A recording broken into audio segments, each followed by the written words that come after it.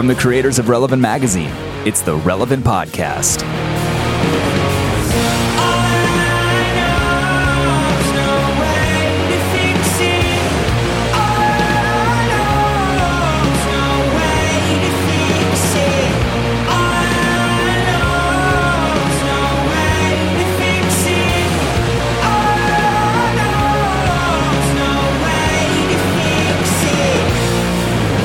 It's the week of Friday, April 11th, 2014, and this is the Relevant Podcast.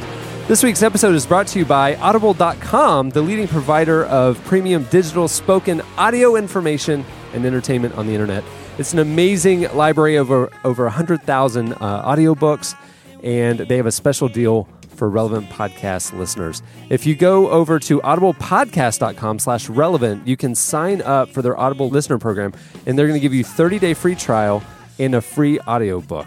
Podcast friends who have recently been on the show who have books on Audible. Rachel Cruz, her book Smart Money, Smart Kids is on audible.com. Shauna Niequist, 3 books, is on audible.com. Never heard of her.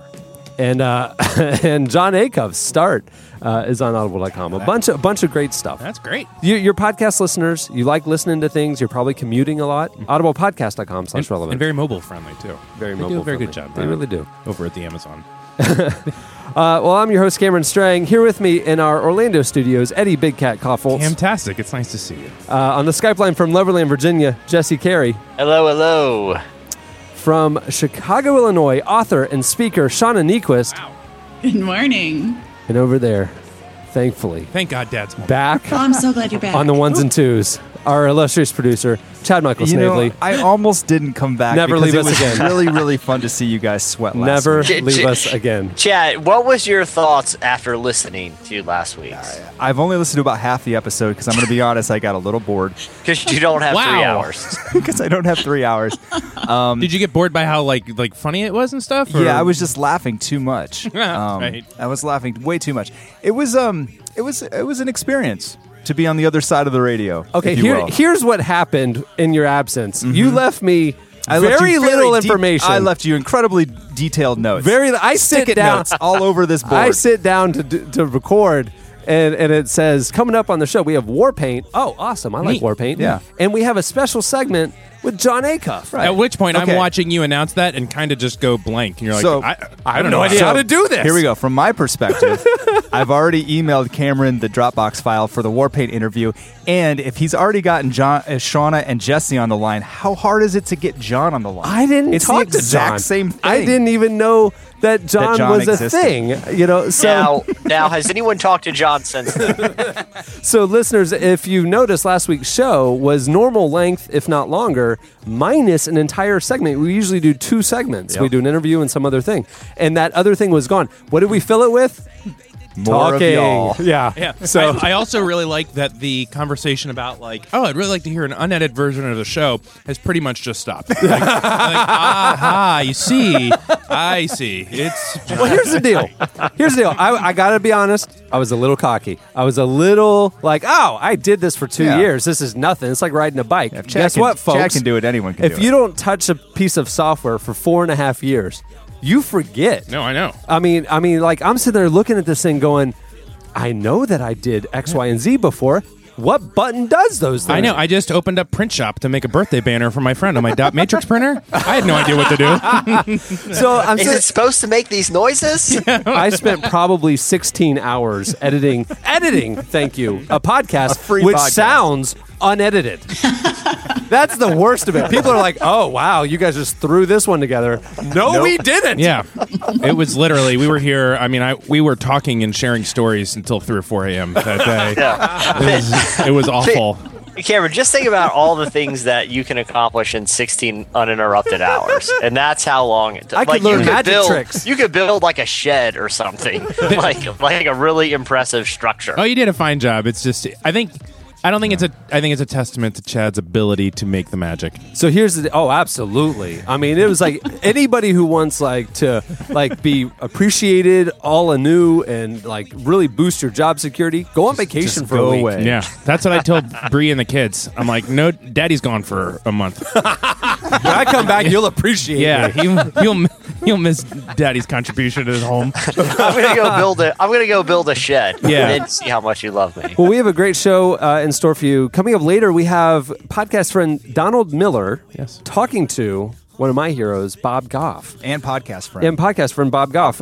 In the current issue of Relevant, we have, we've had Bob on the show here. And it was one of the most inspiring kind of segments we've ever done. It was amazing. And a lot of people have read his book, Love Does, and they heard that segment. They hear him talk, and they go, "I want to be Bob Goff. Yeah. I want to live, whimsically and passionately and love everyone and blah blah." And then they go, "Oh wait, I don't know how to be Bob Goff." And so there's almost this thing of the Bob Goff thing only works if you are Bob Goff. If you are this incredibly affluent lawyer who can not work for 3 months a year and all this kind of stuff.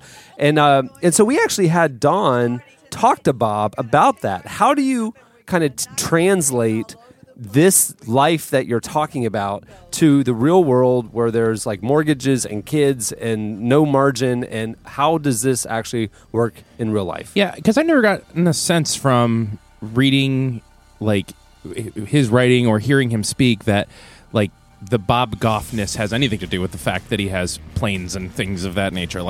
There is an element of it that is just can translate to everyone. Well, but I think people are I want to quit my job and go to Uganda, and I want to go. It's oh wait, I can't do that. So then, does this mean that I can't live the way that Bob wants us to live? So Don talks to him about that, and we talked to Bob about what do you do if you're not Bob, and it's fascinating.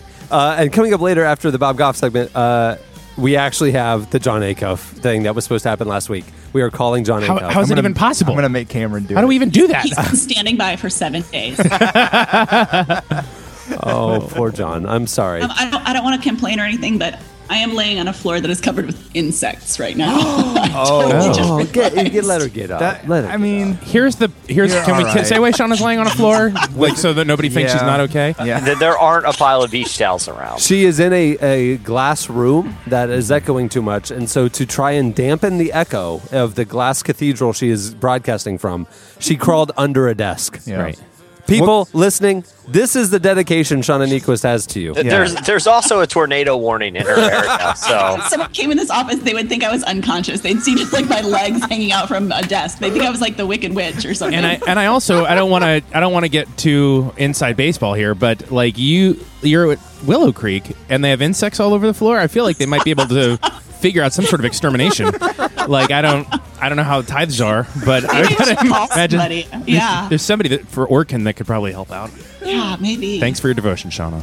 Well, before all that, entertainment releases, music coming out on Tuesday, April 15th, Tax Day.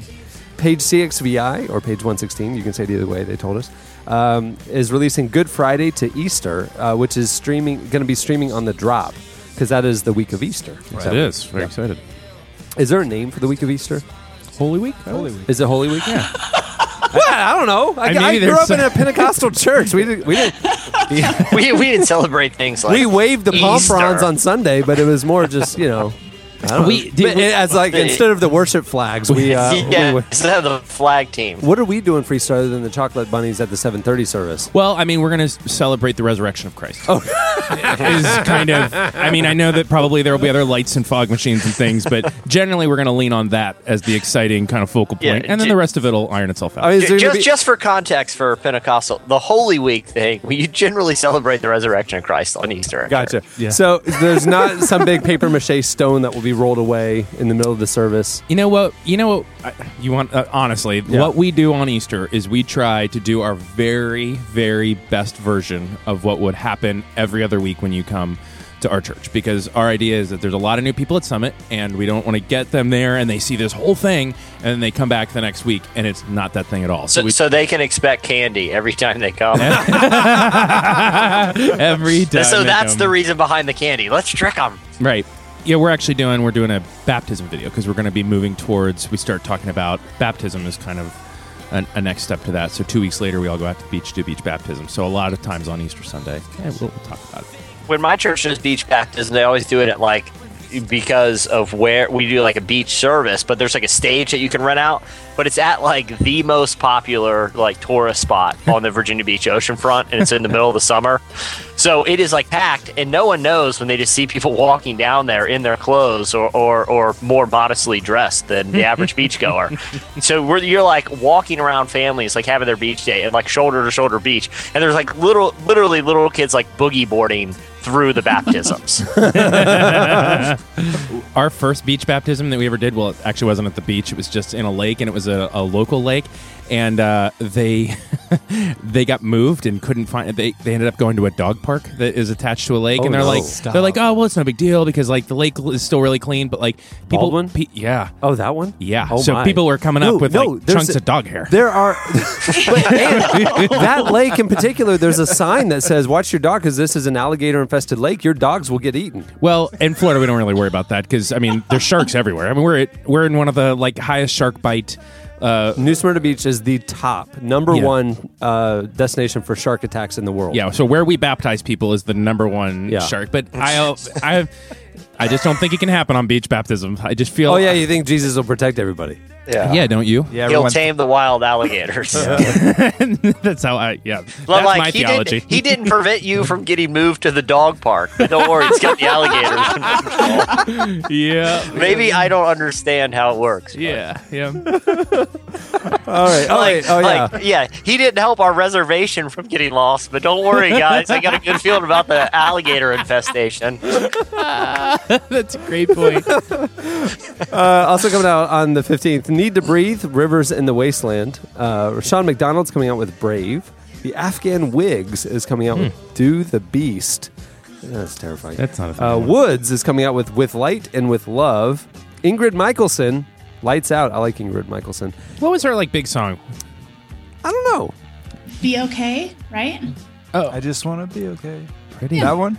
I like the way you sing, Chad. Sing some more, Chad. No, I'd like to hear Eddie sing because No. I missed last week. Did you sing? Did you sing it last week? Nope, neither Shauna nor I had a tune in our heart last Man, week. another reason last week sucked. And last, hey, it didn't suck. It just wasn't good. I It was great. It was fine. It's I really saw hurtful. some very positive feedback that people enjoyed the I did too. experience I did of the Loosey Goosey last week. Cool. And also coming out, Horse Thief with Fear and Bliss. Horse Thief. There's a lot of horse-related bands. Yeah. Is it I break people horses. stealing horses, or is it horses that have a proclivity for taking stuff? That's the question you got to ask when thinking about that band. Now, are you calling the horse a thief? Is it a horse with like a bandit mask on? Right. Right. Hey, you guys seen my He's bike? like tiptoeing. Because I feel like a horse would be Freaking kind horse. of a hard thing to Have steal. you seen my bike? Of all the things that would be hard for a horse to steal. That's a great point. Yeah, I was thinking maybe like an apple or something. I was thinking like a diamond ring. Yeah. That is a good point. But again, I feel like a horse is like a really difficult thing to steal. Yeah, it took. Just don't poke holes in those jokes. Movies coming out on Friday the 18th. Transcendence. Johnny Depp, Morgan Freeman. Transcendence. And A Haunted House 2. Nope. Marlon Wayans. He was on Fallon this week, and they showed a clip of this movie, and it looked like it was shot with an iPhone.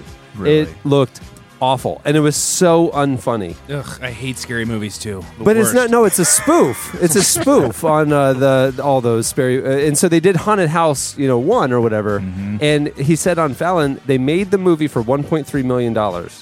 Do the math. Hollywood salaries. They made the movie for $1.3 million, and it made $62 million. Wow. And so they made Haunted House 2, and they bumped up their budget to a whopping $3 million.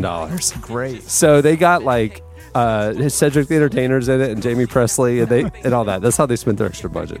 All right, that'll do it for your entertainment releases. Stay tuned. Up next, Slices. A lamb that's sinless, but the pain that guides us, the strings that tie us, the coincidence that proves to us God's existence, joy we misplace, beautiful mistakes, the scarlet thread, the crimson cord. When your scars out loud, that's the fingerprints of the Lord. A crimson cord, baby, a crimson cord. A timeline, a scarlet thread, a crimson cord, baby, a crimson cord.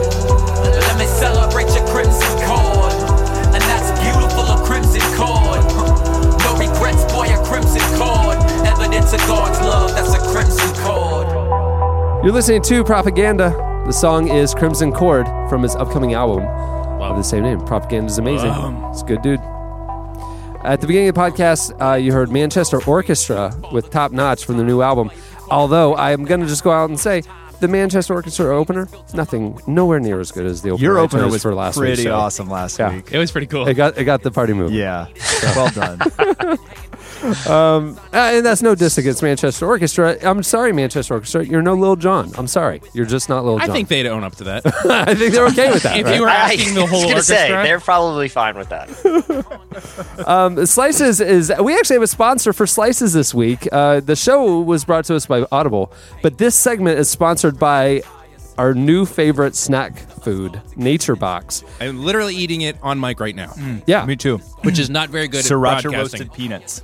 cashews. Cashews, my bad. Yeah, they would never put sriracha Yeah, on peanuts. what am I thinking? What are you, crazy? Nature Box is a subscription service that offers the ability to discover and enjoy delicious, nutritious snacks on a monthly basis. They ship to all 50 states. They have amazing, like, kind of smarter snack options. What are some of the ones in the box you're eating right now? Sour cream and onion almonds, which are incredible. Sriracha roasted cashews, very good. Big Island pineapple, which is just dried pineapple, and whole wheat blueberry figgy bars. I grabbed a bag last week and took them on the flight with me, and they were That's not sea nice. salt plantains, and they were wow. unbelievable. Literally, we didn't have those last week Yeah, because sorry, you took guys. them with you. Yeah. So you abandoned us and you took our snacks. Thanks a lot, Dad. He's like a horse thief. Back in counseling. Thanks. All the products are made from wholesome ingredients and are nutritionist approved. Members receive a discovery box of surprise snacks for their first Nature Box, and then they have the option to choose the snacks. Something really they tickled me receive. about that. Surprise snacks. Nature Box, I didn't mention this last week. Nature Box is available in 3 sizes at 3 different price points. You get the deluxe snacker, which is 5 bags for $19.95. A happy snacker, which is 10 bags for $29.95. Just a fatty snacker. And a smart snacker, which is 20 bags for $49.95. And the cool thing, your monthly box always ships free. So And no what you'll be surprise. able to do with all those boxes when you're done with them, stack them up, make a little house, fun little playhouse for the kids. Sorry, I'm not a professional broadcaster. Sold. So I was on the fence before, but Eddie, I'm sold. Forget the delicious snacks. I just want some just nice boxes to play around with. So if you want to get some delicious snacks that you can feel good about, head over to naturebox.com/relevant and you'll get 50% off your first order. naturebox.com/relevant. No promo code. Just go to that URL, 50% off, and you won't regret it. It's really good stuff. Okay, it's time for Slices. What do you have, Jesse? All right. Well, the TV network NBC, as many of you, as many listeners who may have watched recently have realized, is officially out of sitcom ideas. So much so that they're actually going to try to crowdsource their programming lineup. Hey, I think we could do better than them. So go for it. Certainly. Good. Yeah, so basically, they've starting on May 1st, they're going to launch this new thing called the NBC Comedy Playground, and you can go to their website and basically submit your own concept for a sitcom via like a few minute video. And they're not looking for like stand-up comedians or people that have formal TV writing. They're looking for people that have zero experience. So they're gonna take all these submissions. Then they formed a panel of people who are actually really good at TV comedy. Amy Poehler, Mindy Kaling, Aziz Ansari, Jason Bateman, Adam McKay are on this panel. They're going to look through the submissions, and they're going to choose 10 finalists. And out of those 10 finalists, NBC is going to give you, if you were to pitch an idea, and it got approved by Aziz Ansari and this crew of experienced television personalities, NBC is going to give you money to film a pilot. And then they're actually going to pick 2 of the pilots, and they're going to show 5 episodes of your show on NBC in prime time, with the potential that you actually get a full series out of it. So NBC, in a way, is acknowledging that they're pretty much tapped out of ideas.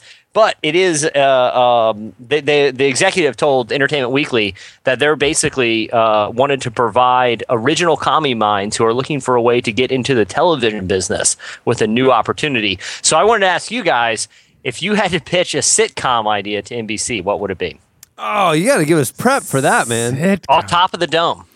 Well, so basically what they're doing is they looked at the website Threadless and they said, oh, if this works for T-shirts, where people can vote on their favorite designs, and then the ones that get the top votes will produce. Yeah, or Project Greenlight from a couple years ago, that Matt Damon thing where he made. Yeah. Here's the funny thing about this. Which I own on DVD for some reason. This is weird. I know. I don't know why I have it. I have the full 3-part Project Greenlight. I think it's the same reason that you own like $10,000 worth of Magic Closet stuff, and like you're just a strange collector of oddities. I won't disagree with that. But here's a funny thing about that. Like, I listen to a ton of like these writers writing podcasts and how they create shows and stuff, and like this is doomed for failure because why? A good idea is almost nothing when it comes to like the fully realized great show. Like you have to have a great showrunner, you have to have a good writing team, you have to have somebody that knows how to produce. Yeah, it's not direct. The concept; it's the execution. Because concepts are like good and only take you so far. But if you think about the concept, you could do an amazingly funny show of people sitting in an office. Correct. Well, right. yeah, if it's done uniquely and funny. Or a dysfunctional family that kind of is weaving through each other's lives.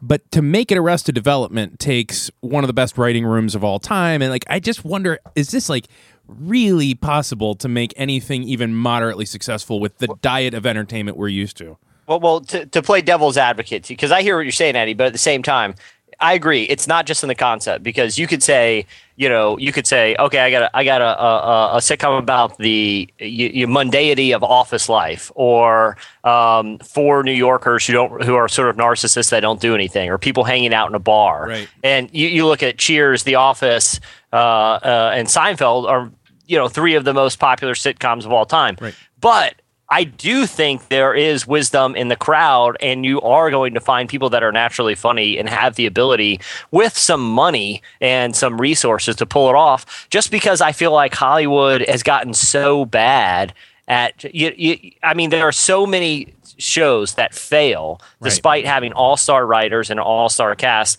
and even all-star credentials. I was thinking about the joke is always that we make on NBC is like, oh, it's going to be the next Joey. Right. I mean, that came out of the most popular sitcom of its era. It literally had all of the backing of Friends and writing staff and actors and things from Friends, but it was a total joke and a laughing stock.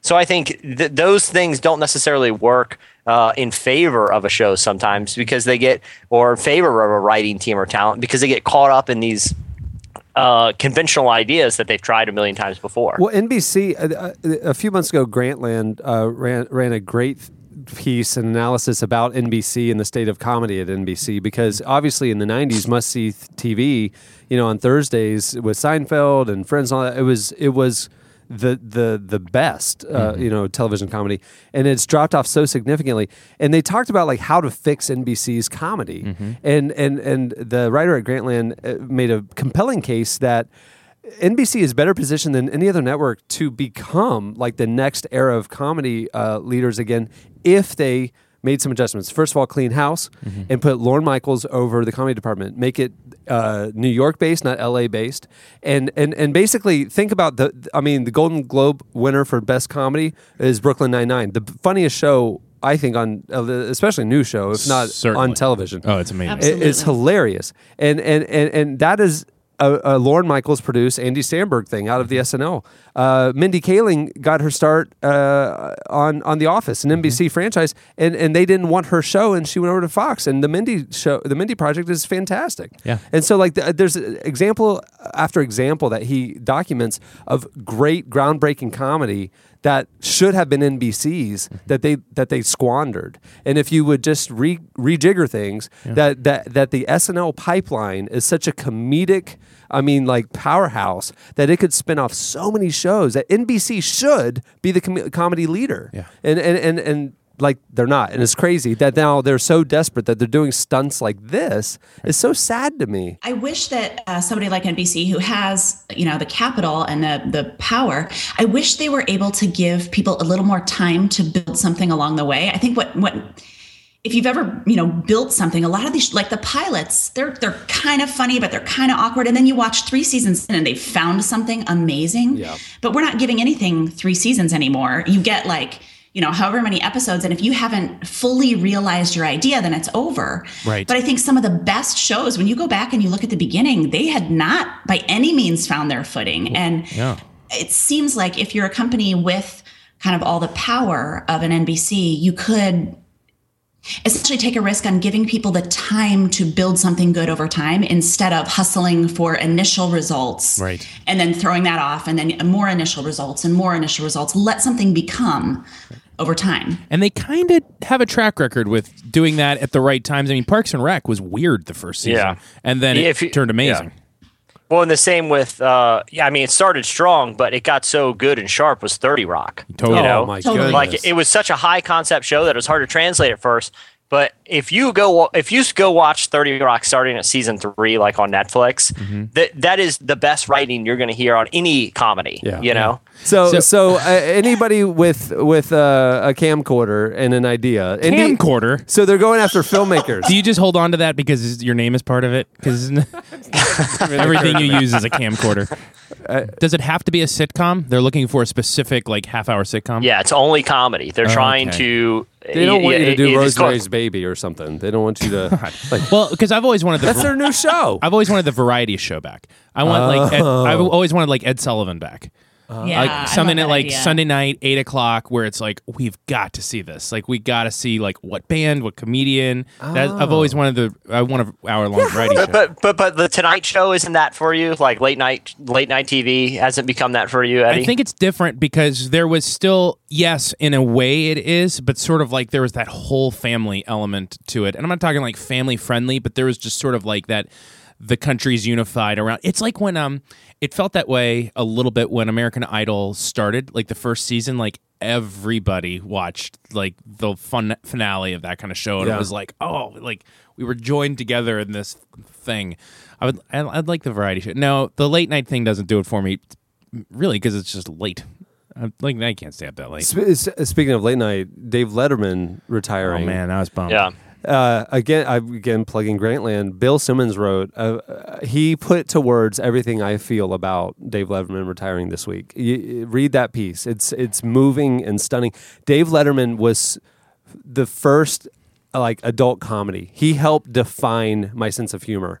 He was so irreverent, and he would take the camera out of the studio, and he would have recurring bits, and he would use the crew as characters, and he was comedy to me in my high school formative years, in my high school and college years, and I don't really watch him anymore, but I like knowing he's there, and so it was sad to me to but if you watch the way he announced the retirement, it was so Dave. Oh, yeah. It was so quintessentially him. It was absolutely. He literally.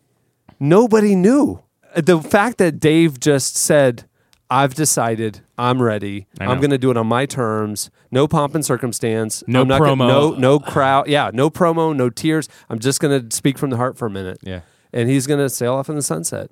He was so formative. He's the last one of the era of they're larger than life. It was really Johnny and Dave. I mean, I don't put Leno in that category in any way, shape, or form. It was Johnny and Dave. And it's to see him go, I love Fallon. I watch him actually every night. I'm watching late night TV more now than I have in a long time.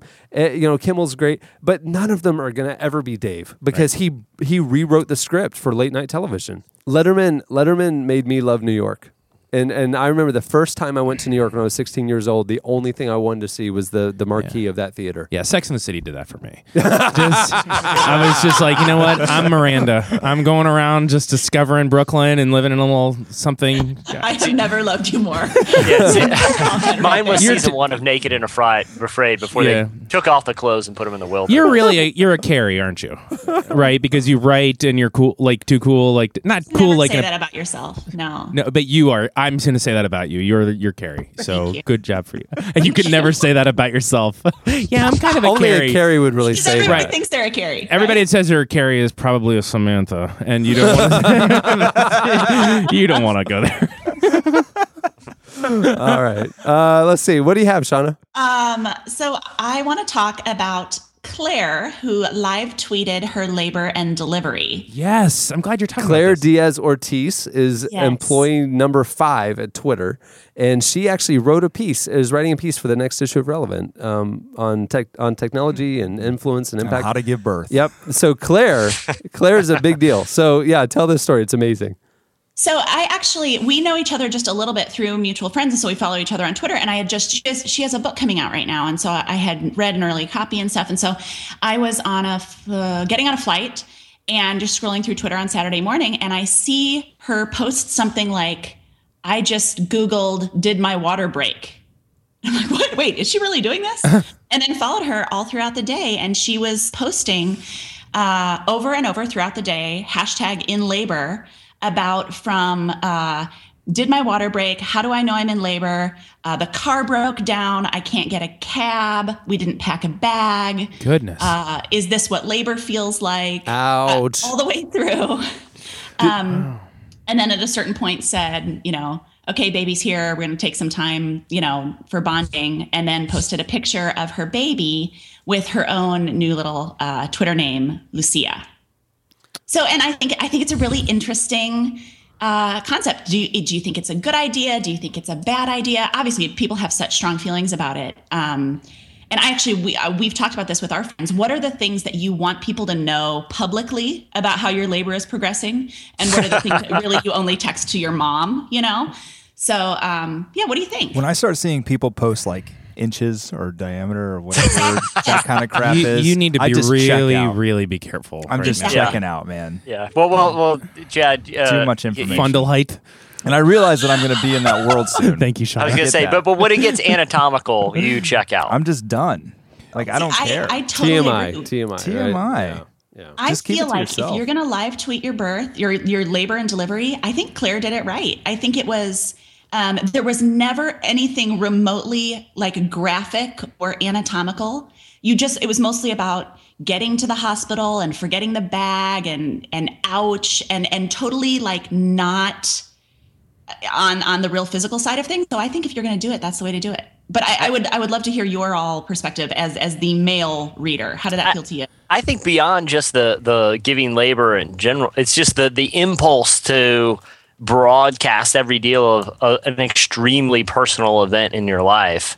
I think that's what's more, and not necessarily just giving birth, but it could be, whatever. Especially if you're like a public person who a lot of people following you presumably don't know you personally, but to get so detailed about something so intimate and personal, it's more that impulse that I find intriguing than just it's just someone live tweeting labor. You know what I mean? Like, it just seems something that like why do we live that we live in an era where people have a desire to do that. I actually, I have friends who have small kids and have very strong feelings about putting their children online at all, or depicting them on social media.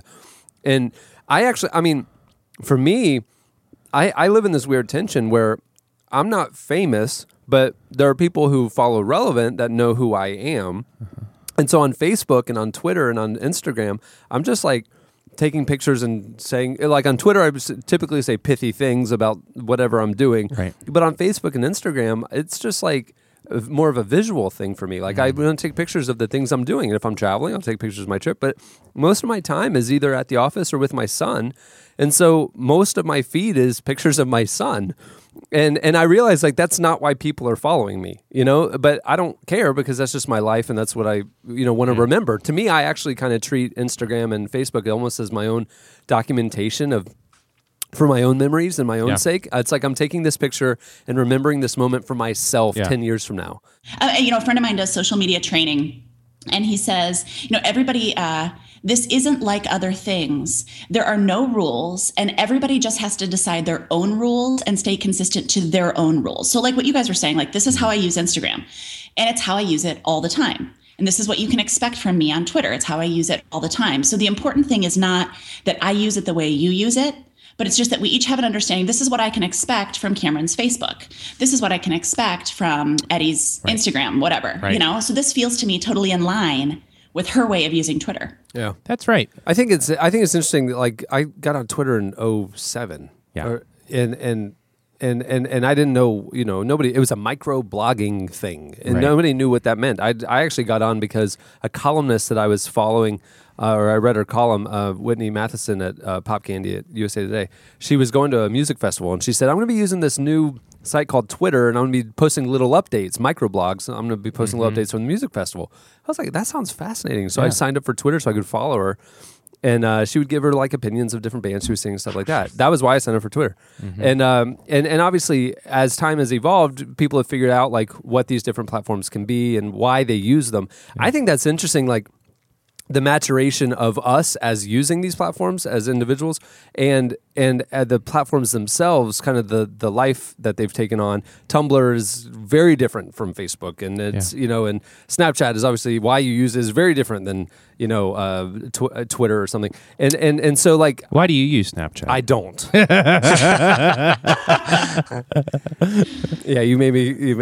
I don't anymore. I got burned. I got a bad experience on Snapchat. I don't want to talk about it. I've never sent a Snapchat in my life. I can. Let's just but say the ones I received made me want to delete it. Let's just say somebody Snapchatted a live birth, and I will never. You can never unsee that. No, moist. I'm all grown up now. The picture may be deleted within 10 seconds, but it's forever seared into my mind. Branded. But I think it's interesting because, like, I don't know that it was ever a conscious thing for me. I think I just found myself with different thoughts or in different moments gravitating to a different thing. And I think in hindsight now, what I said earlier, the way I use like Instagram or the visual platforms, Instagram and Facebook, is to document things I want to remember for my future self. I am writing down things for me. And if other people want to look in, great. I'm not contriving anything. I want to remember this. I want to remember Cohen in this moment. I want to remember how excited he was, when he picked out his handsome clothes for church, and he wanted to tuck in his shirt so everybody could see his awesome belt, and he took a picture of it. I wanted to remember that because life changes. Life goes so fast, and kids change so rapidly that, like, these tools, I never have a camera on me, right? Think about the old days. If we didn't have iPhones and stuff, like these moments would fly by and you would miss the nuances and the details. And that's literally the thing that makes me so happy about social media, is that it kind of like prompts me to engage that way. Yeah. And I love it. And so I'll post one or two things like every few days. It's not obsessive for me, but it's something that I can look back and remember. And I love that. Yeah. And I like Twitter as a writer because I like that it forces me to brevity, which is not my natural leaning. Usually my first 201 like submission will be, 400 words too long. And then, when they bounce it back and like force me to condense my thoughts. And I like just the quick, like I can make a little joke here that I can think of just the setup and a punchline in 2 sentences. I like that interaction. And I like it when, I love it actually, and it happened today, like when the digital turns, I guess, analog. Like there's somebody that I know only from Twitter that listens to the show, and we're having coffee next week. And I'm like, now that's really cool. Like someone who Snapchat did that for me. Yeah, we know it did, buddy. It was Chris Hansen from Dateline NBC. Jesse Carey, that was great. No, I think Twitter's great as a form and a technology. It's just that, like I said, it's more of the impulse of sharing different things is such like a new phenomenon, the other generations didn't have to deal with. That's what's interesting to see evolve, because people do have strong opinions about it personally. It doesn't make one side right or wrong. It's just that's an issue that literally there's never been a technology that has made people really wrestle with that idea for themselves. Yeah. We have talked about this in different ways before. We are still really wrapping our minds around this connectivity, aren't we? Like we are I think everywhere I go, people are having the same conversation. We haven't yet figured it out yet. We love it. We hate it. We're concerned about it. We're participating in it. It's a thing, though. It's a thing to figure out. What do you have, Eddie? Here we go. So we all know the Pope is so cool, right? Like that guy's the coolest. Is that your slice? I'd hang with him. Right, that's basically it. Like you guys want to talk about it because that guy's awesome. So he's been doing a lot of traveling. I had some friends who met with him last week. Wow. What? Maybe it's the same friends as in your story here, Eddie. Literally. So, who were your friends? The Green family. So the Greens who own Hobby Lobby in Oklahoma City, Mark Green is the chairman of the board at ORU. I was on the board of trustees, really close with him, and his son Brent. The whole family. It wasn't just the patriarch and it was like all the kids, the grandkids, like 30 of them, 30 of the Green family had an audience with the Pope. I saw Brent's Instagram picture about that. Yeah. What was it because of the Supreme Court, the interest in the Supreme Court case? I'm assuming that here that they are they could go out of business. They could be fined $1 million a day. I mean it's a multi-billion-dollar company that they are taking a stand for their conviction on life issues, and so that's probably I don't know what the crux of their conversation was, but I assume. Yeah, Hobby Lobby can't go out of business. When I need a decorative clock and a set of calligraphy pens, I don't want to make 2 stops. Yeah, let's just say this. I don't make birdhouses from scratch. Okay? Like I've tried. It doesn't work. I need the kit. To meet the Pope, that's got to crazy? be... Yeah. We won't get into that. That stuff just wigs me out. Anyhow, someone that probably was not all that freaked out about meeting the Pope was Queen Elizabeth. And she met with the Pope last week. And normally this would just be kind of a, normal... this is what they do. And They he just met wave. He went with They President. both just practice waving. That's Give a- each other waving tips. That's a good joke. I think I read it somewhere, but I don't think you did, and I'm really impressed. I think somebody on Late Night made that joke. Really? I heard that joke on Late Night. It's like it's number 2 on their job description. Right. Like if you're gonna be Pope, Wear you're a gonna be gown, Queen. wave. I think It's like, listen, you gotta oversee the Vatican or you gotta oversee the United Kingdom, but you also gotta do a lot of waving. So you're gonna want to work on that. So they want to get together, discuss tips. So he's new. He's Techniques. fairly new to the papacy, and so she's been in it for decades. So she's honed it. right. You want to be like the last Pope who threw out his elbow early in his career? This is the career ender. I mean, there's no Tommy Johns for that. I mean, Tommy John. You're gonna have to resign the Yeah, papacy. Tommy it's like the John. pitcher who burned out too quick. You know, he just never got that. And now we know curveball the back. real reason why he resigned. The popeism. Yeah. But just because of the horrific elbow injury. So they met, and as happens in these things, they usually trade gifts. And I really wanted to share this because I think that what the Queen gave the Pope was the raddest. I was pumped about it. It was like, I would want It's like this a gift. sword or something. You would think, right? Okay, what would you think? This is a good question. What would the Tower of London? Here's a sword from King Arthur. Or something Right. like So that. you're talking about what the Pope gave the Queen? No. We'll get to that. What did the Queen give the Pope? One of those sweet. She's like, Pope, I know you got some sweet hats. Yeah. Do you have one made of fur that's 3 feet tall? Boom. Bingo. Gave him a Pharrell hat. What do you give to the man that already has all the cool hats? What would you give the? I'm going to ask the question, and you can answer it at some point. What would you give the Pope? I will think about it later. I would give the Pope an amazing pin. I would give him an I'm awesome. a pen. I would like a writing instrument. Because media. It would be representative of words. Oh, I see. And communicating, and it would be some like very high-end pen. I would give him this Mackie mixer. Yeah, that would be really cool. All 16 channels of it. I would give him a sitcom idea about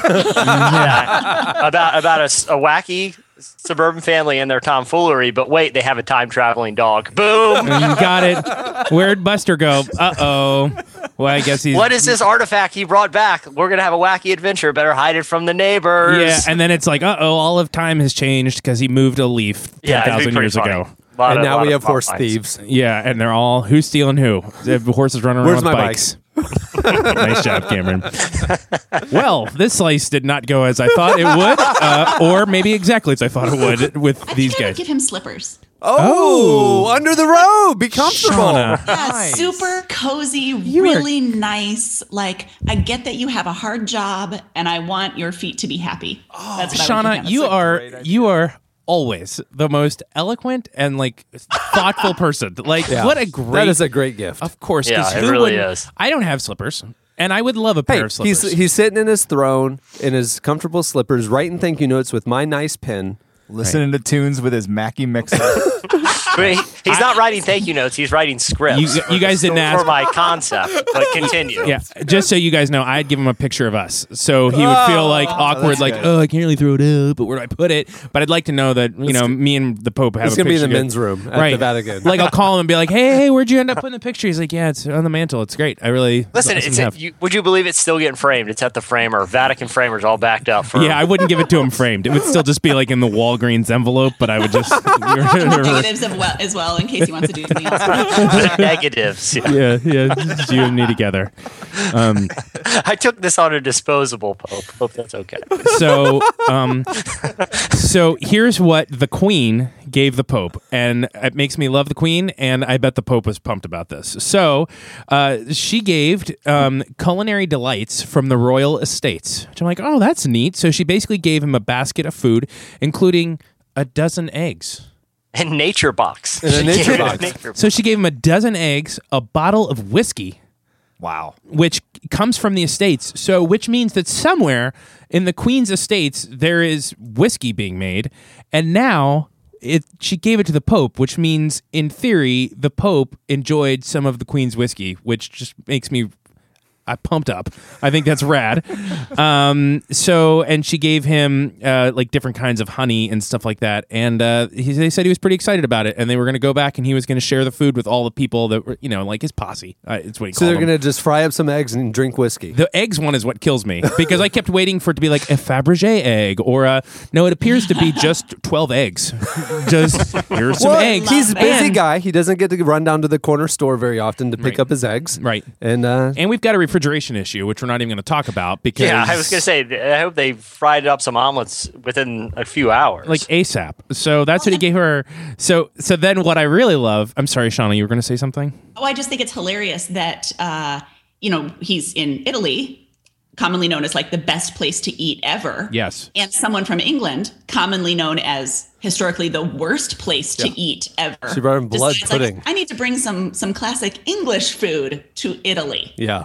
And it's like, that's a great point. They don't have enough sausage. I get the whiskey, sure, but beyond that, well, it's like I need to turn the tide on the perception of how bad our meals are here. We got to come up with a really great meal. I know, hard liquor and eggs.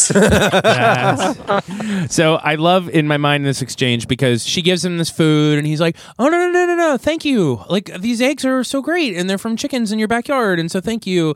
And then he's like, I got you something, and then you're kind of like, oh, cool. He got her a gigantic sapphire for her grandson that was made of some deep blue semi-precious stone, topped with the silver cross of Saint Edward. So he's holding a dozen eggs and a bottle of whiskey, and she's holding a completely priceless artifact from the Pope.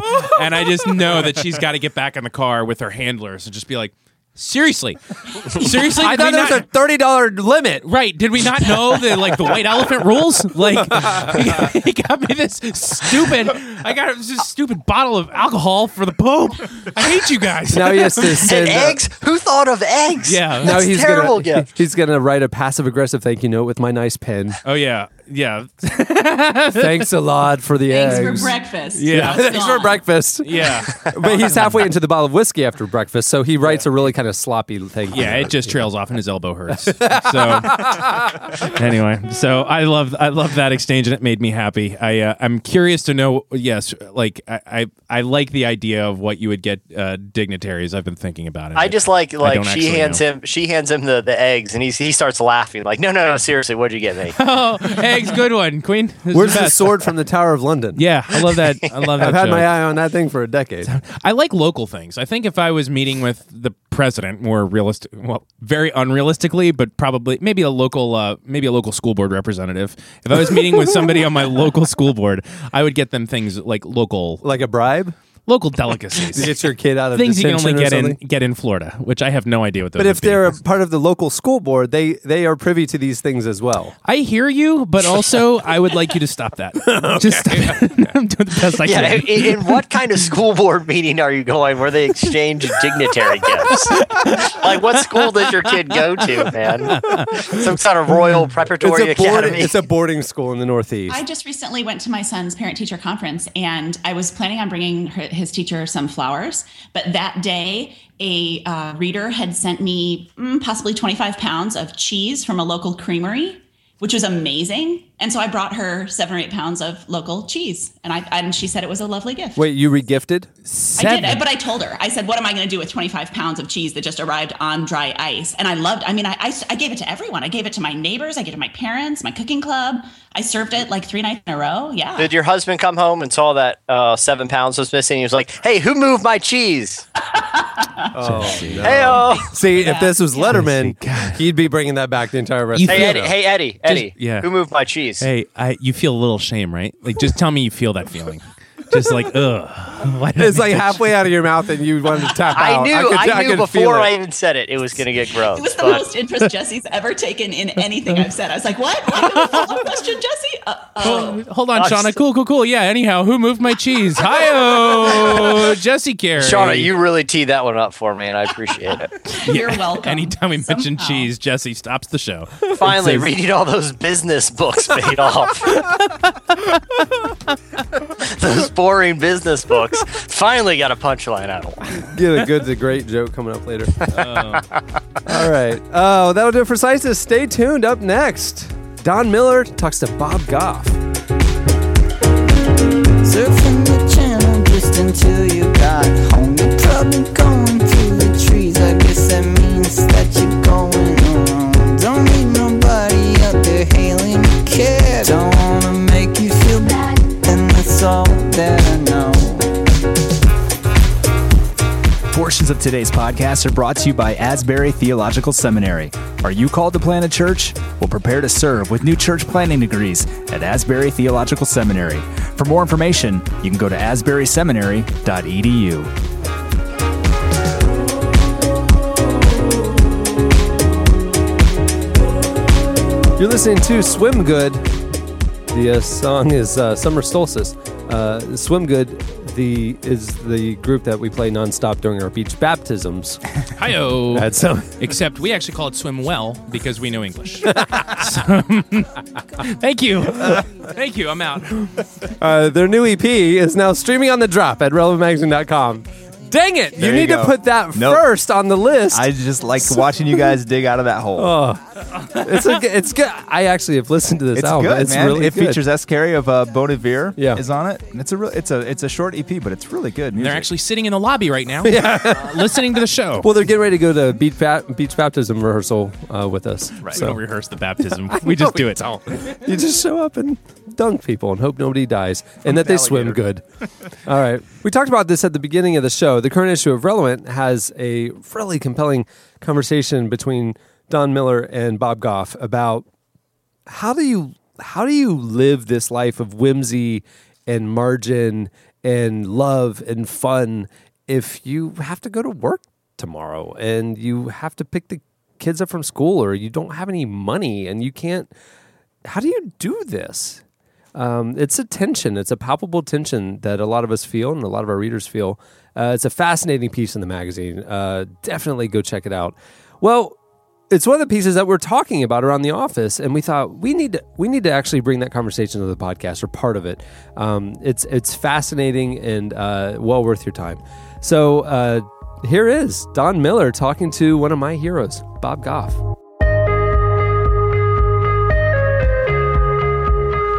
Tell me about your life. What did you do? What were your ambitions? Let's go 20 years before you wrote Love Does. What were you wanting to accomplish in your life before Love Does? Yeah, so 20 years before, I'm a partner at a law firm in downtown San Diego, and we're trying construction cases.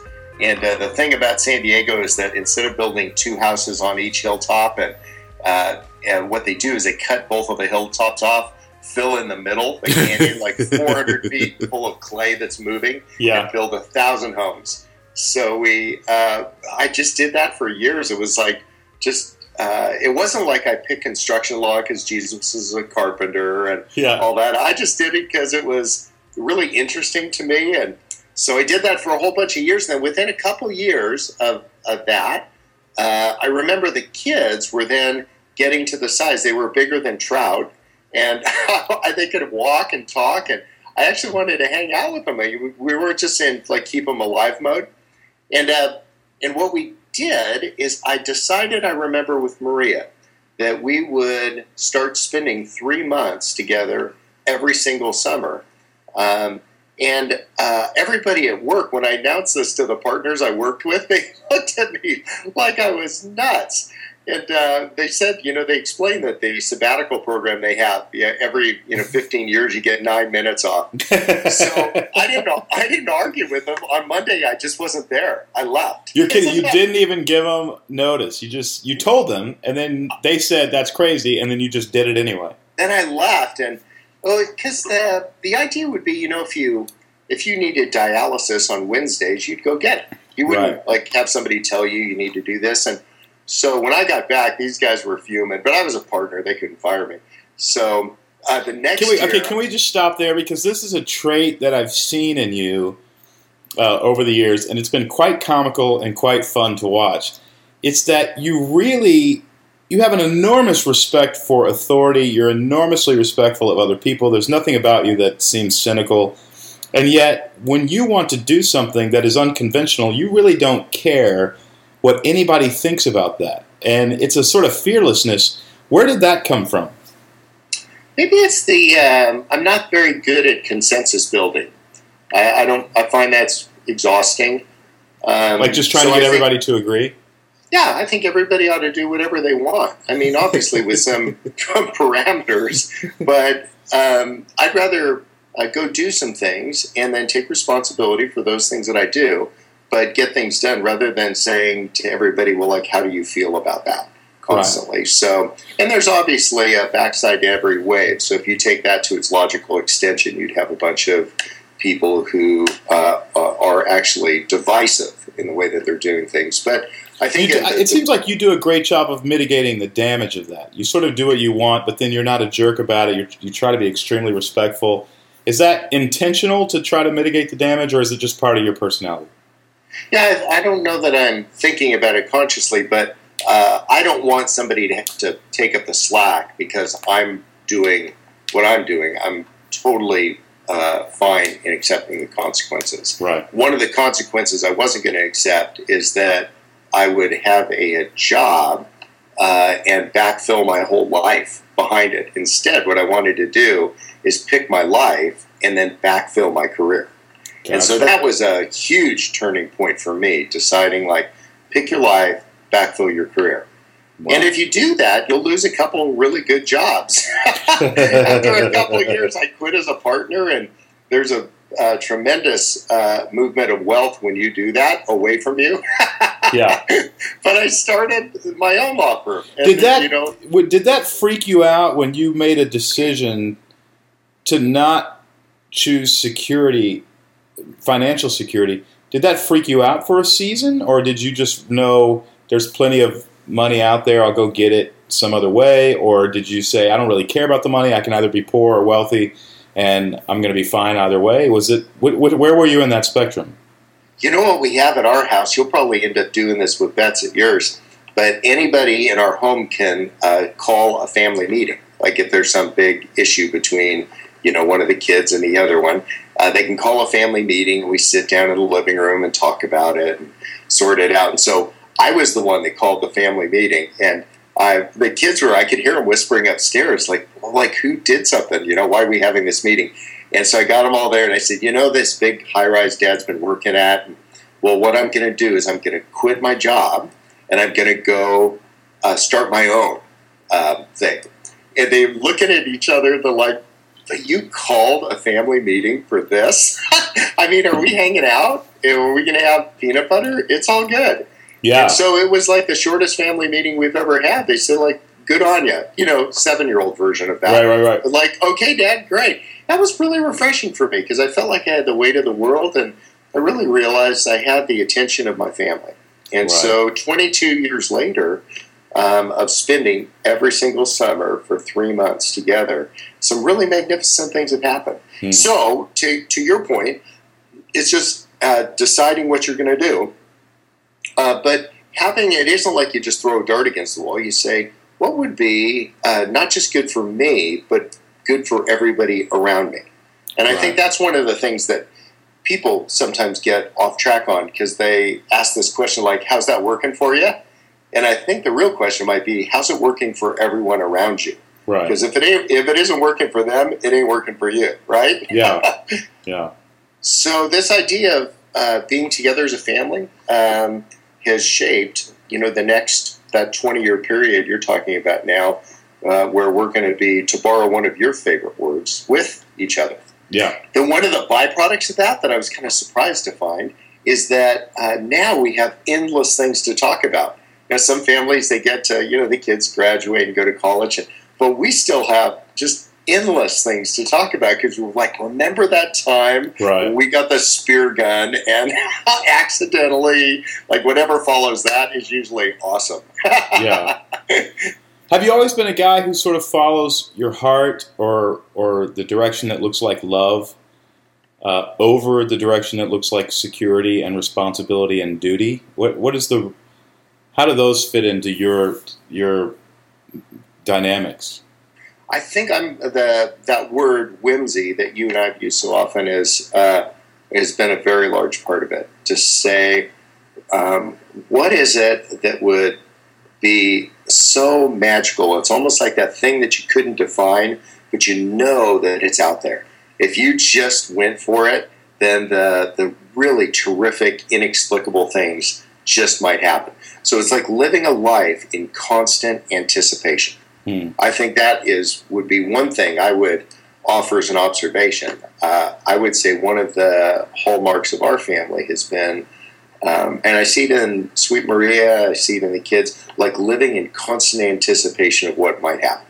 Like, if this occurred, oh my gosh, what do you think might happen? So we don't try to plot the trajectory in advance of each of those alternate endings. Right. We just know all of them will be good. Yeah. Whichever firework goes off is going to be pretty beautiful, it sounds like.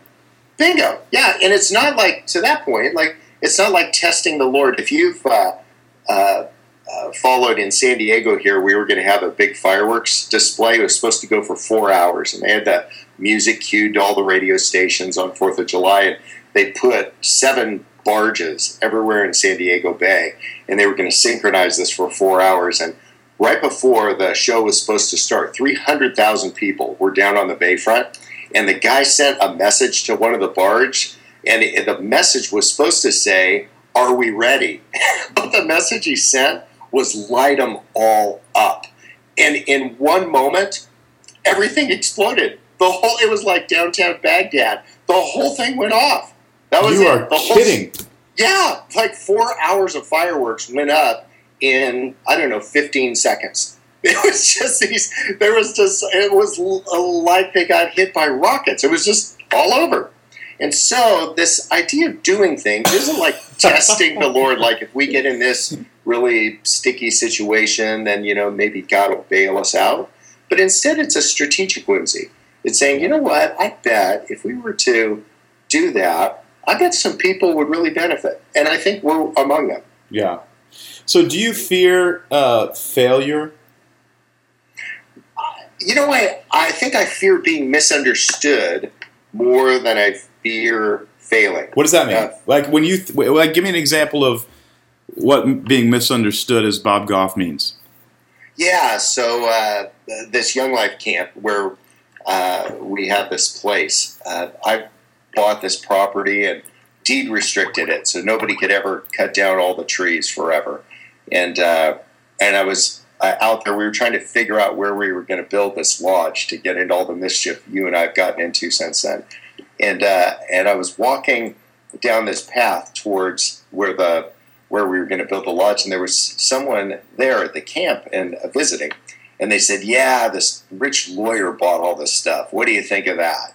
Oh, you were standing right there? Yeah, I'm the rich lawyer they're talking to. They're talking about me. That is awesome. Yeah, so it just felt super awkward. It felt like, I didn't want to explain, I bought it to preserve it. I just, made a deed that essentially made all this land worthless because I just said none of the cedar trees can ever get cut down. But I'm not trying to justify myself or validate myself to this person, but that feeling of being misunderstood, if you had something really swell in mind and somebody thought you had a different intention that wasn't honorable or whatever. And hopefully it doesn't happen often because it's such a horrible feeling, like Pavlov's dog. I'm just like, even talking about it makes me a little twitchy. But failing, I mean, that's just Tuesday for me. and you have no problem with that. You don't sense like you and God, you didn't hear God correctly, or you had bad motives. You're not second guessing your sin nature when you fail. It's just part of life. No, yeah, I'm not saying, hey, God, what's the deal with that? And because I don't hear his voice audibly, I do my best to understand what Scripture says. I do my best to apply that to the extent I have the faith to do that, and that's oftentimes lacking. But I just, if something doesn't turn out the way I wanted to, I don't feel like God did a switcheroo on me.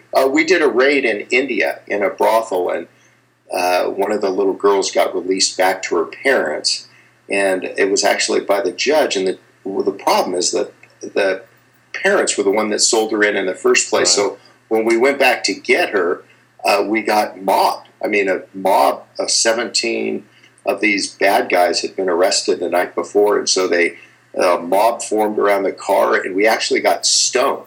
And so as we're on the way to the hospital and then off to jail in India, I wasn't thinking like, what's the deal, God? I felt a little confused and a little concerned about how it would go, because I had all these other alternate endings. But it didn't feel like, even though it felt like a failure at the time, it didn't feel like that intersects my faith. It just more parallels my faith. It isn't like a diversion from courses. It's just a parallel. I think you have faith and success and failure, and you've been so great at articulating how we're just not defined by any of those. And I think I've probably learned that from you along the way.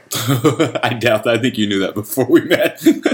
Okay, so on to this book, Love Does. I remember reading initial chapters of it, and I thought, oh my goodness, having been in publishing for a long time, I thought, I'll just be really honest. I thought, we have a gold mine here. This is fantastic. And you kept turning in good stuff, and the rest is history. I mean, you've been on the New York Times, I don't know how many weeks, but it's all fantastic. I want to know, how has life changed for you? Because those of us who know you, Bob, don't see a big difference between Bob Goff before Love Does and Bob Goff after Love Does. It's just that more people are in on the secret, right?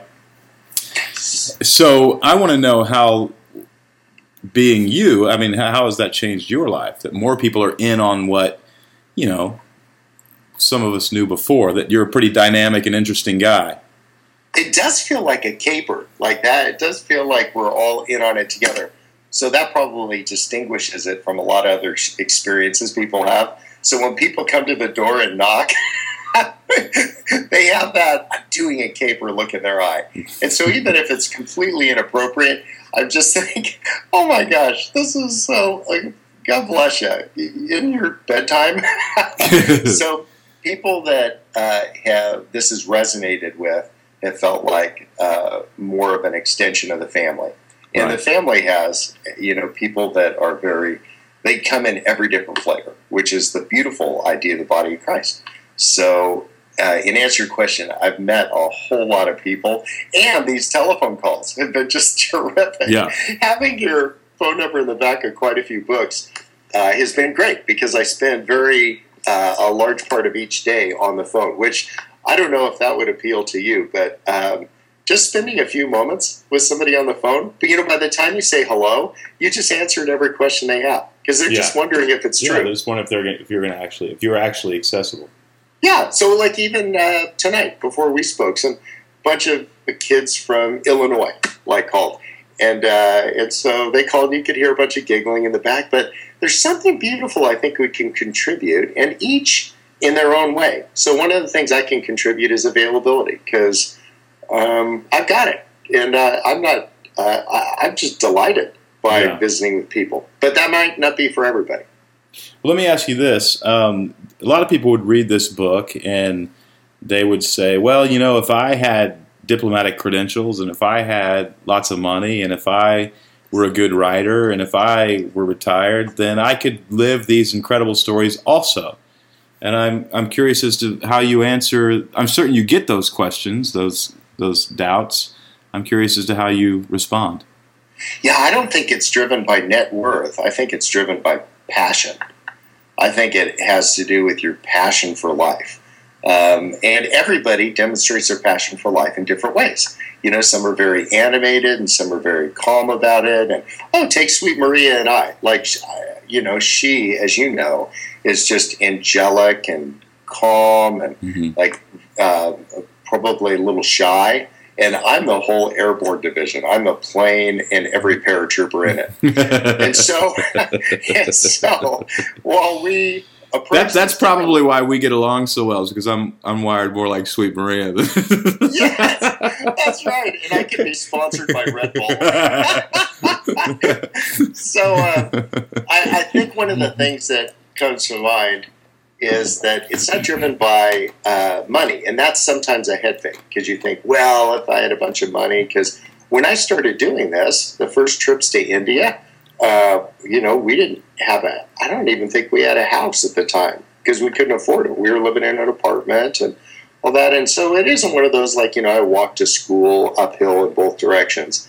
But certainly it wasn't driven by money. It was driven by passion. Yeah. And so do you think honestly that your passion for life, and you're probably more passionate about life, and you have a more optimistic, positive view of life than any other human being I've ever met? Do you think that contributed to your success in the first place? Do you think if more people sort of saw life the way you see life, that not that they would be rich or anything, but that they might have more social contacts, more opportunities given to them, more doors opening if they sort of... I remember Steve Jobs created this kind of principle, and he filtered it down through the retail section of Apple, and it was this: he wanted all of his employees to assume positive intent. That is, when somebody walked into their store with a complaint, he wanted all of his employees to assume that the person complaining actually had a really good heart and wanted to accomplish something good and didn't really mean anything bad, even if they were in a grumpy mood. I see that to the fullest extent in you. And I'm wondering, do you believe if that characteristic were transferred to another person, they would probably have more success? I believe you're true. I think that's right. Because you want to be, sometimes this idea of joy walks away. And it's not a saccharine, artificial, Pollyanna, kind of everything's great. I mean, I deal with serious issues. I try $100 million cases, right? And so there's a serious side to me as well. But it doesn't stamp out the joy. As a matter of fact, I think you're a better advocate for yourself and others with some joy in your back pocket, thinking about what might be possible, and instead of walking around with kind of a dour look, and then to be very free in your forgiveness. I mean, I'll tell you one of the things that I do. I get these little metal cans and I write notes to people and I bury them. I've got a little GPS that I just geocache forgiveness. So if somebody screws up, I'm not going to give them a teachable moment. I'll give them latitude and longitude. And then there'll be a note in there from me. And it'll have a date and everything. And so when they screw up, whether it's my kids or yours or whoever, right? What if we just give them it's the third rock from the left. I have a message in there for you. I forgave you for that 15 minutes before 15 years before you were even born. Right. Wouldn't that be kind of neat? Doesn't cost a penny, but I would say that's an example of living a life of anticipation. Yeah. I remember when our first child was born, taking a video of this little foot and saying, you know what, someday this little foot's going to step on the accelerator of my car and run into a tree. And wreck my car. And I just want you to know, I'm talking to you and your foot right now, that you're forgiven. Yeah. Wouldn't that be great to just thinking in advance? And so that's very much the vibe where we work, both here in San Diego and in Seattle, with the lawyers, with the nonprofits. It's a vibe of forgiveness, and we're in this together, and a lot of joy. Yeah. That's awesome. Okay, 2 more questions. One is difficult, one is easy. Or I don't know, you may think they're both easy. I'm going to ask one question, and I'm going to ask the inverse question. What is the downside of being Bob Goff? What is the downside of being Bob Goff? Well, you have to wake up and be me every day. What does that mean? Does that mean there are expectations? You sense expectations upon you? Let's see. It isn't expectations. It's just that, I'll give you an example. Like if I'm having an off day or I'm kind of sad about something, like I won't answer my phone. And you know why? You just don't want to put that vibe out into the world? No, I just don't want to disappoint the person they call. Wow. I don't want to come across as short or grumpy. Because this is the 50th call for me. It's the first call for them. And so it isn't that I've got a persona that I'm trying to maintain. I just don't want to bum somebody out because I'm trying to sort through something. So do you put the more hard aspects of your life kind of in your back pocket? And is that what you're saying, or you just don't want to? You know what? I am not a verbal processor in terms of my own stuff. Like if I'm concerned about something or disturbed about it, I won't find 4 people to talk about why I'm concerned or disturbed about that. It might do me some good to do that, but that's just not my vibe. I think what would happen if I did that is that because they love me, they would loop back 3 days from now and say, no, so how's that going? And they would really mean it. Well, I've already moved on. I moved on 15 minutes after we talked about Bob, I've known you for 10 years, and I understand you 100% more right now. That's awesome. I get it. Yeah. No, I completely get it. So if I were writing a marriage book, it would probably be entitled, like, Don't Talk About Stuff. I sell 1 copy at Sweet Maria. Well, hey, it works for you guys. Okay. But you know what? Go ahead. Yeah. Go ahead. No, I don't want to stop. I was just going to say, I'm back to how's it working for everybody around you. Right. So I found a style of communication with the people that are closest with me that seems to work for them, and it seems to work for me. And if you're always chafing and there's sparks and concrete and all that kind of crashing metal bending sounds, like I would say it's probably not working for you. Yeah, it's interesting, Bob, and this is a side note. Even in my relationship with Betsy, there are times I'm walking through the door and I want to verbally process something that I know probably an hour from now I'm not going to care about. And because I know you, I make more and more decisions to say, let me let that pass for 24 hours and see if I want to bring that kind of worry or negativity into her life. And I would say 50% of the time, I don't. And it's interesting. And I would say Betsy has very much benefited from that. And it's never like, don't let the sun go down on your anger. I mean, we talk about those things. But it's stuff like, something happened at work or this person really offended me. And I'm like, I probably won't care 24 hours from now. So why bring up negativity with her? And I learned that from you. I'm very grateful for that. One of the things, you kind of end up speaking it into existence. That's true. There can be an overall feeling that I'm confused or sad or whatever. Sometimes by putting a lot of language to it, you give it shelf life that it didn't need to ever have. Yeah, that's absolutely true. Okay, final question. You're in your late 50s or mid-50s, right? Yeah, 55 next month. Oh, man, we need to celebrate that. Mid-50s, you've had an incredible life, an incredible career. You've got an incredible book out. You've still got 30-plus years of very productive activity ahead of you. What is Bob Goff grateful for today? First one, I think almost like the, when you see an old tree and it's got all those concentric rings that go out? So the first ring, I would say that God's given me this terrific family, not just a friendship with him, but then also this terrific family. So I think of Sweet Maria, Lindsay, Richard, Adam. Rat Dog, he's on the bubble, but the rest. I like them a lot. Yeah. And then I would say the second ring would be this small group of friends, and you're one of them. You're one of my best friends. And I go which is so funny because some people see their best friends all the time, constantly, but I just know you love me, and I love you back, and so we have one of those, almost like you don't have to talk about it, you just know you are. right? Yeah. So I would say a small group of friends in that. And then the next rings that go out are probably some of the stuff that's happening in Uganda, and it's through the efforts of these terrific volunteers that are over there. And, you know, much like the mentoring project, you know, you get an idea along with some other people, and then someone else makes it all happen. So I would say that very much seeing the things that are happening in some of these places. It sounds like the three categories are your family, your friends, and then the work that God has allowed you to take part in around the world. Yes. That's beautiful. Very much. And it's been a lot of that idea of, I feel like I got a couple more rodeos left in me. Yeah. And so even in March, we'll be doing some stuff in another country that I just get so fired up. Oh, that would be Exhibit A. Like, I haven't talked to people about it. We'll just go and see how it turns out. And the way it's going to turn out isn't going to be with, you know, me with a bunch of duct tape around my wrists. It's going to be a really terrific thing. We'll see some evidence of Jesus. Yeah. We just will. So that is probably coming full circle to that sense of anticipation. Like, what could happen? Yeah.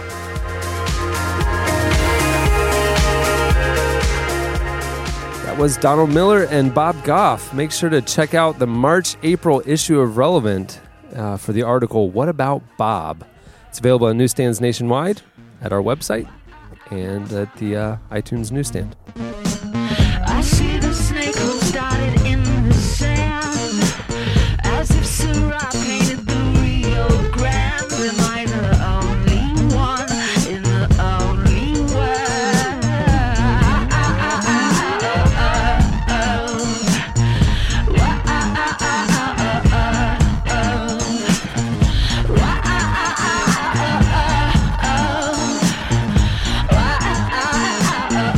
You're listening to St. Vincent. The song is Rattlesnake from her new album, St. Vincent. She's it's a good album. It's a good album. It's a great album. I love it. I like it. It's very interesting. I like it, but the first two songs have kind of some illicit moments, which kind of caught me off guard because that hasn't been her MO up to this point. True. And just thinking it'd be like a worship album, and thought I was listening to Carrie Job. Yeah. Nope. All right. Well, it's time for our very special segment. John Acuff, our correspondent, live from the internet. He's on the Skype line from somewhere in the internet. Welcome to the show, John Acuff. Good to be here. I'm reporting live from LinkedIn, which is like Facebook, only people have pleated pants on. I never stop bugging you about What time is it out. there on the internet, John? There are way more braided belts on Facebook. I mean, on LinkedIn than there are on Facebook. What time is it? It's internet time. Well, I do have an exciting story to file, one that probably slipped most people's radars. Most people, they don't follow this type of news. And the story is about Lady Gaga and her performance at South by Southwest, which prompted several media sources to chronicle the downfall of Lady Gaga. So you know it's going to be a good one. I mean, that's a fast rise and fall right there. And I once, about a year ago, I theorized that with pop culture, you have to shock people. You have to continually outshock them, and that she was in trouble because she kept raising the bar, you know, and by bar, I mean meat dress. And she just kept pushing things, and I thought she's either going to have to do a hard left turn and go acoustic, like, this is me with no makeup, just me and the music the way I always intended it, right, or do something completely different. So it looks like she zigged when I said that. Like, the only way you can go for the meat dress is like being like cooked in the meat dress, like a stunt or something, which I would love to see. I feel like she's dead in that stunt, Jesse. You'd be a terrible event planner. Listen, Lady Gaga, I got good news and bad news. We upped the stakes. The bad news is you're going to be cooked like a steak. Like a steak, yeah. So here, I'm just going to read a single paragraph, and we can make comments as we go, but this is an actual story that appeared on the Huffington Post, which, as you know, is part of the internet. Gaga's set began with an attractive woman eating barbecued sausages on stage. Now, I think it's important to note, if you're going to do this, you want the woman to be attractive. A lot of musicians make that mistake right out of the gate. They get somebody ugly to eat the sausages. Mistake number one. Second paragraph. Soon after completing the smoked meats portion of her hour-long show, and I like that there was a smoked meats portion. Because when I go to see a band, I wonder when that's going to happen. Like, interesting. Yeah, it's good to get that out of the way the first Right, hour. we have the intimate acoustic set, and we have the part where they walk out into the audience, but when's the smoked meat part of it? And I like, was that printed in the program at South by Southwest? I'm sure paper is not cool, but was that somewhere on an iPad? It said, Lady Gaga / smoked meats portion. It was QR coded, I think. I don't fully understand that. She said Gaga invited friend Millie Brown on stage to assist on a song called Swine, which, again, I get it. It's a little heavy-handed. You're eating pork, and here's a song called Swine. Right. Whatever. Yeah. Brown, a vomit painter. That was in quotes as if that's a thing. I'm not sure if you knew that, but almighty. apparently my 2-year-old was an artist, not a 2-year-old throwing up on me. not a 2-year-old with a stomach flu. No. I should have kept all those things that she threw up on as art. I could have just hung up my shirt and her onesie around the house for the gallery of vomit painting. It says she then proceeded to drink a full bottle of neon green liquid, which prompts me to, like, do you get that at Michael's? Like, can you go into, like, Hobby a Joann's Lobby. Fabric I think and it's ask that? Hobby Lobby. Hobby Lobby near the birdhouses. Right next to it. If you ask Hobby Lobby for that and say what it's for, I don't know that that's going to go well for either of you. She proceeded to drink a full bottle of neon green liquid before forcing herself to throw up on the singer as she played drums. Wow. Oh my goodness. So that was the where do you put that in the show? Is the closer? Well, at least it was after the cured meat thing. No, but I think that was part of it. I think that was like the, like you take two things that come together and form a third flavor at a fancy restaurant. I feel like the barbecue sausage was part of that. It's just kind of an aperitif. That's really nice. Yeah. Wow. And I just wonder, is that do you open with that? Do you close with that? Do at any point anybody in your immediate circle goes, hey, I saw in here Millie Brown, the vomit painter's on the rider? Yeah. Is that? I think it's like your last song, and it's a guarantee that you don't have to do an encore. Everybody's just like, be quiet. You don't want her to come back out. Don't look at her. Don't say a freaking word. Just And let's walk. not go past the fact that she was playing drums. Do you think initially the original drummer was going to get thrown up on? She was like, "I could do it if you don't want to." And he's like, "No, you take it, Gaga. You have this one. Go ahead. I'll sit out the show." Yeah, I'll teach you a basic 4/4 beat and just hop up there and you can get vomited on. I'll be in the audience not getting puked on by an artist. And you know what? You should probably use your own drums because I have a great Pearl set that was from my grandfather, and I don't want to get vomit all over it. And at what moment do you realize you are a vomit painter? Do you find that, or much like a falcon, does it find you? Yeah, I think it's like you get food poisoning at Applebee's, and you go home and you're like, you know what? That looks like a duck. What? It's like a gross version of looking at clouds. Yeah. You're like, I see a rabbit. I like it. I could throw up on Lady Gaga. So let me make a few calls. And who makes that call? Like, did Millie Brown, the vomit painter, call her camp? Right. Did Lady Gaga's camp call? Like, who books a vomit painter? Right. And how do they spin that PR for her? They're like, hey, I know you're really into earth things and I don't know how to say it. Like earth wow things. I know you like earth stuff, you know, that stuff about the earth. Just real natural. We've got somebody on our team that's gonna just push the envelope and I think just add a lot to what it seems like you're trying to do. Just make people sick. If I'm not reading this situation wrong, which I don't think I am, you're asking me to provide you with a vomit painter. Is that correct? That's the trajectory of kind of your thing right now, right? Let's repeat back the sentences you just said to me because Crazy Town, you tell me if I'm wrong. Yeah. Yeah, I could have sworn you said vomit painter. You couldn't have said vomit painter because that's disgusting. But I thought you said vomit painter. But what other, like, comet painter? You want her to paint a comet. You need a mural. Like, or what if you came there to paint a mural of a comet during the show like they do at Christian events where, like, the guy paints Jesus and you showed up and they're like, you ready to throw up on Lady Gaga? And you're like, yeah, totally. Right. Is it still I think there's $500? a typo, Okay, a little sorry. miscommunication. And I'd like to know what the vomit painter's writer looks like. They're like, okay, here's what we need in the green room for Steve, the vomit painter. We got to have a ton of old raw eggs. Like We need some milk that's been sitting out for 2 days. Yeah, old milk. And some mouthwash for after the show. After the show. Let's just make it grosser. Is like because I'm an author and it's all about you got to have merch. Does the vomit painter have merch? I think it's mostly just Jules' old poetry book. Oh God! Are we not allowed to rip on Jules' poetry book on the podcast? Too soon. Isn't that the 20-year statute of limitations up on that? You never took that really personal. God, sorry, Jewel. She's an artist. She lived in a van. I didn't know if you knew that. People used to say that. I do wonder what the merch looks like because you can't really quite do like a copy of it, or do you just take? It's a shirt that says "I went and saw Millie Brown and all that happened was I got thrown up on," and it's a shirt that looks like you got thrown up on. Or it's just a bunch of rotten eggs, so you can go make your own T-shirt. Yeah. It's like a home kit, like when magicians sell you stuff at the show. I mean, illusionists. Yeah, or like somebody hold my hair or something like that. Oh, it's scrunchies. She sells scrunchies. Right. Scrunchies. I haven't heard that word. This is an official Millie Brown scrunchie. See, I knew there was a fascinating and I'd like to say helpful story, because a lot of what I work on is helping people chase their dreams. And so maybe right now there's a young thrower-upper who's thinking, you know what? I do have a future. Everybody hates on my dream, but I'm going to do it. I'm going to get decimated on Twitter this week about Jewel. She is a very nice person. Yeah. Come on, Eddie. I'm sure she is, but it doesn't make her a poet. I'm a nice person, but I wouldn't write poetry. Ooh, man. Wow. God, I really got an edge about me with this poetry Jewel thing. I bet you don't like Kevin Max's poetry either. Like, what was the bad experience I don't know. with you and the Jewel poetry? Something repressed He in me. tried to read one to a girl in high school, and she rebuffed him. And he blamed like that is terrible poetry. She threw up on him. And he blames it on the poetry book. Hey, and that girl's name was Millie Brown, and now you know the rest of the story. Hey, Kristen, I wanted to read you this.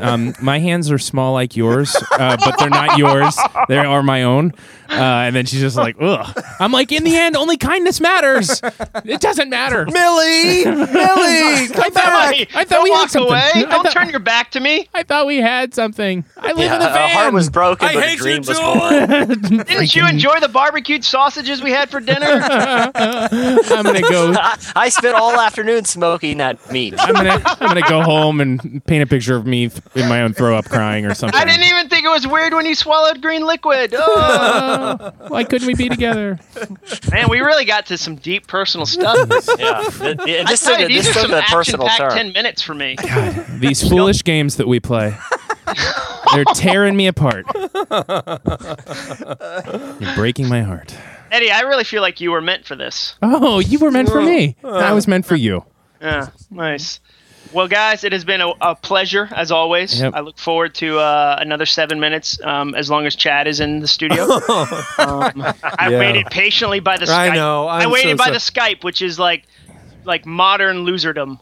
Oh, I'm so and sorry. I was like, oh, where's the little phone that'll pop up with the green and it says relevant? And it didn't happen. I didn't know what button to push. I was blamed so Shauna. I was like, once again, this is Shauna's plot.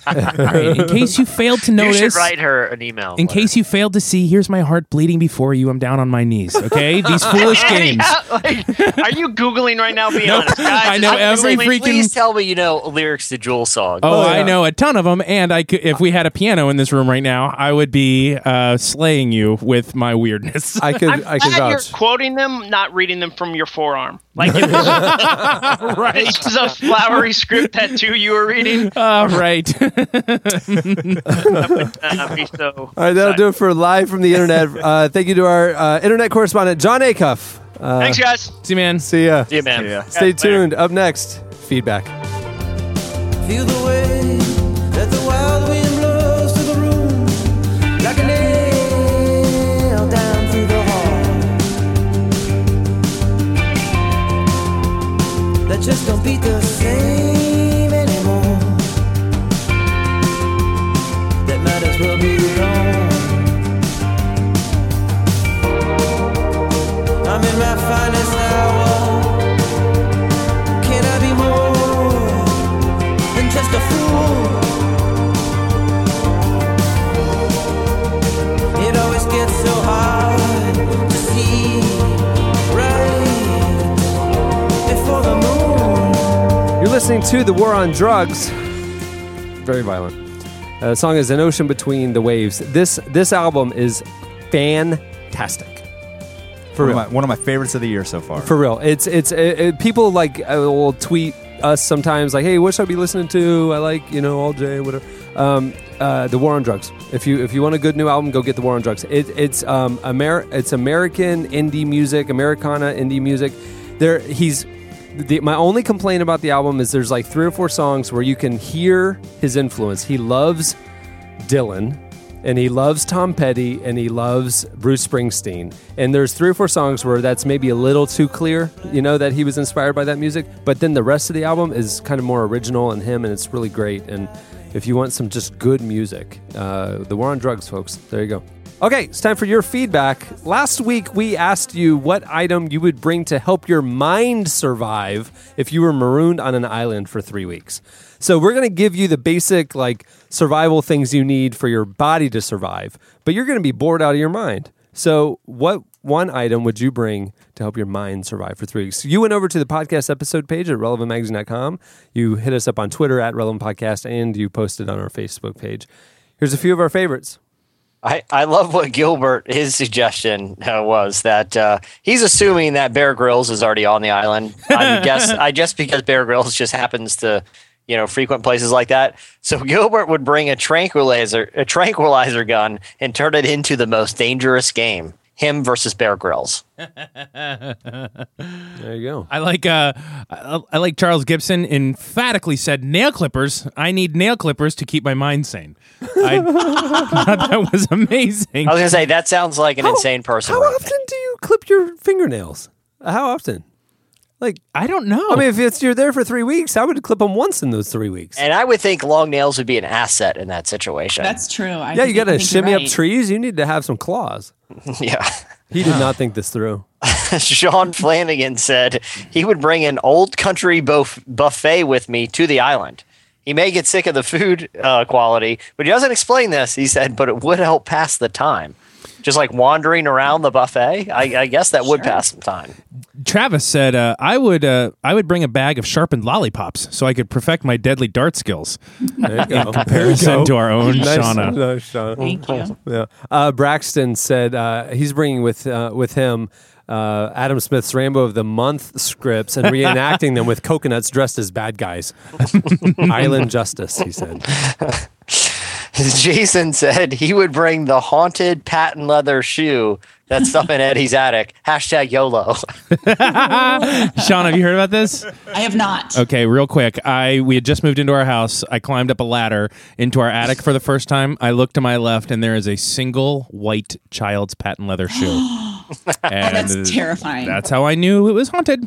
Yep, absolutely. Do you have a name for that child? Like whenever you hear about a weird noise, are you like, oh, that's Samantha? Oh, I do now. God. I tried not to personalize it, but now it's I've got Samantha. a real clear picture of her in my mind. Yeah. Eric said, hey, someone, relevant podcast. I'm new to Twitter. Where's the question of the week and how do I respond? I just love that they did everything. They used the hashtag right. They used our name right. They just didn't answer the question. Oh, that's good. That one killed me.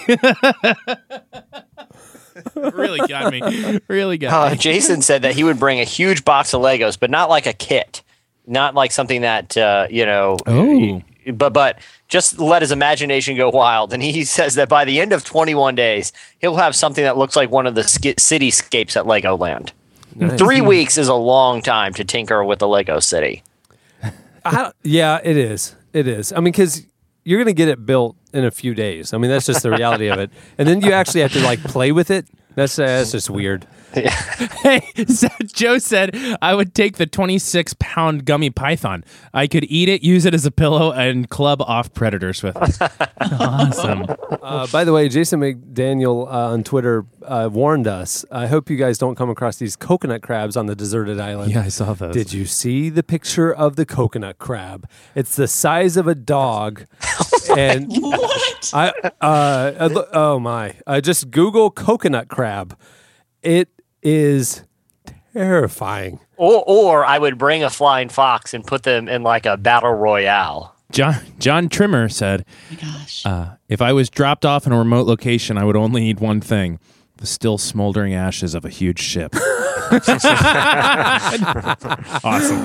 Those are bonkers. Yeah, the coconut crabs. Yeah. Yeah, imagine if that thing was coming after you. Because think about little crabs, how fast they can move. Now, to that 10 times larger, they can go 10 times further and faster. How do we not know about these things? I don't know. I think your kids might. Yes. I'm going to ask Henry. He probably knew. Henry, what are the most terrifying Henry animals? and Aaron, like, I just discovered something amazing, and they're going to be like, oh, please, I totally know about that. Well, there's a lot more replies. If you want to join in, you can check out our Twitter feed and last week's episode page. Before we do this week's question of the week, I have a brief correction or apology. Yeah, sorry for doing a How I Met Your Mother finale spoiler last week. I apparently ticked off several of you who had I guess DVR'd it and have waited 2 weeks. I thought I was in the safe zone. I don't think you should have to apologize. Because if you care, you will have watched it within 2 weeks of it happening. 48 hours. Did they not use the internet for those 2 weeks because everyone was talking about it? Right, I knew about it. I've never seen an episode of that show. Yeah, me neither. And I knew that basically what you were saying had happened. All right, let me do an apology. Spoiler alert, you're bad at watching TV. Yeah. I apologize for being too good at sharing information about things that have happened forever ago. Like a week and a half prior. Yeah. All right. Okay, it's time for this week's editorial question of the week. Hey. Well, we actually had a lot of ideas for the question of the week this week. We could have talked about social media. We could have talked about gifts for dignitaries. We could have done a lot of things. Cheese. We could have talked about who would you give cheese to? How much and what kind of cheese would you give to a friend? Yeah. Your favorite business book related punchline? What's the grossest thing you could live tweet? Yeah. All these are the grossest things. I think we have a winner, but yeah, we have a lot of things. But what we want to know from you this week is we want you to, what would your pitch be to NBC for a sitcom? What would your sitcom pitch be? And the winner of this, actually, we're excited, will allow us to take that idea and then we just pitch it. So you pitch to us and we'll take it. Pitch it to them. The opinions expressed by Eddie Kaufholzer no way represent the... Yeah. So we want to know your best sitcom ideas that you think NBC should pick up. If you want to reply, hit us up on our podcast episode page at relevantmagazine.com. You can hit us up on Twitter at Relevant Podcast or post on our Facebook page. And we'll read our favorites next week, and we might even riff a little. Kind of like bring them to life. Maybe we'll do a table read. Maybe we'll do a scene or something. Many thanks to Don Miller and Bob Goff for talking to each other on our podcast. If you want to read more of that conversation, hit up the current issue of Relevant. It's available on the iTunes newsstand at relevantmagazine.com and at newsstands nationwide. Thanks also to John Aka for joining us. This is going to be fun, having him come on regularly. It's going to be good. Love it. On that note, we'll wrap it up. I'm Cameron Strang. I'm kind of Charlotte, I'd say. Yeah, I'm Charlotte. Charlotte Big Cat Kaufholz. Charlotte Big Cat Kaufholz. I'm definitely a Charlotte. I'm Jesse Carey. I'm Shauna Niequist. For Chad Michael Snavely. We'll see you next week.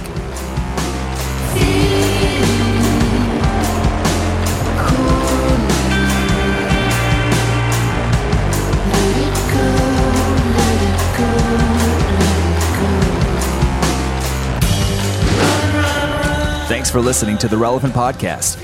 You can follow us on Twitter at Relevant Podcasts, check us out on Facebook, and get bonus material from this episode at the podcast section at relevantmagazine.com. And don't forget to check out the magazine. It's available on newsstands and at the iTunes App Store, or you can subscribe online at relevantmagazine.com/subscribe.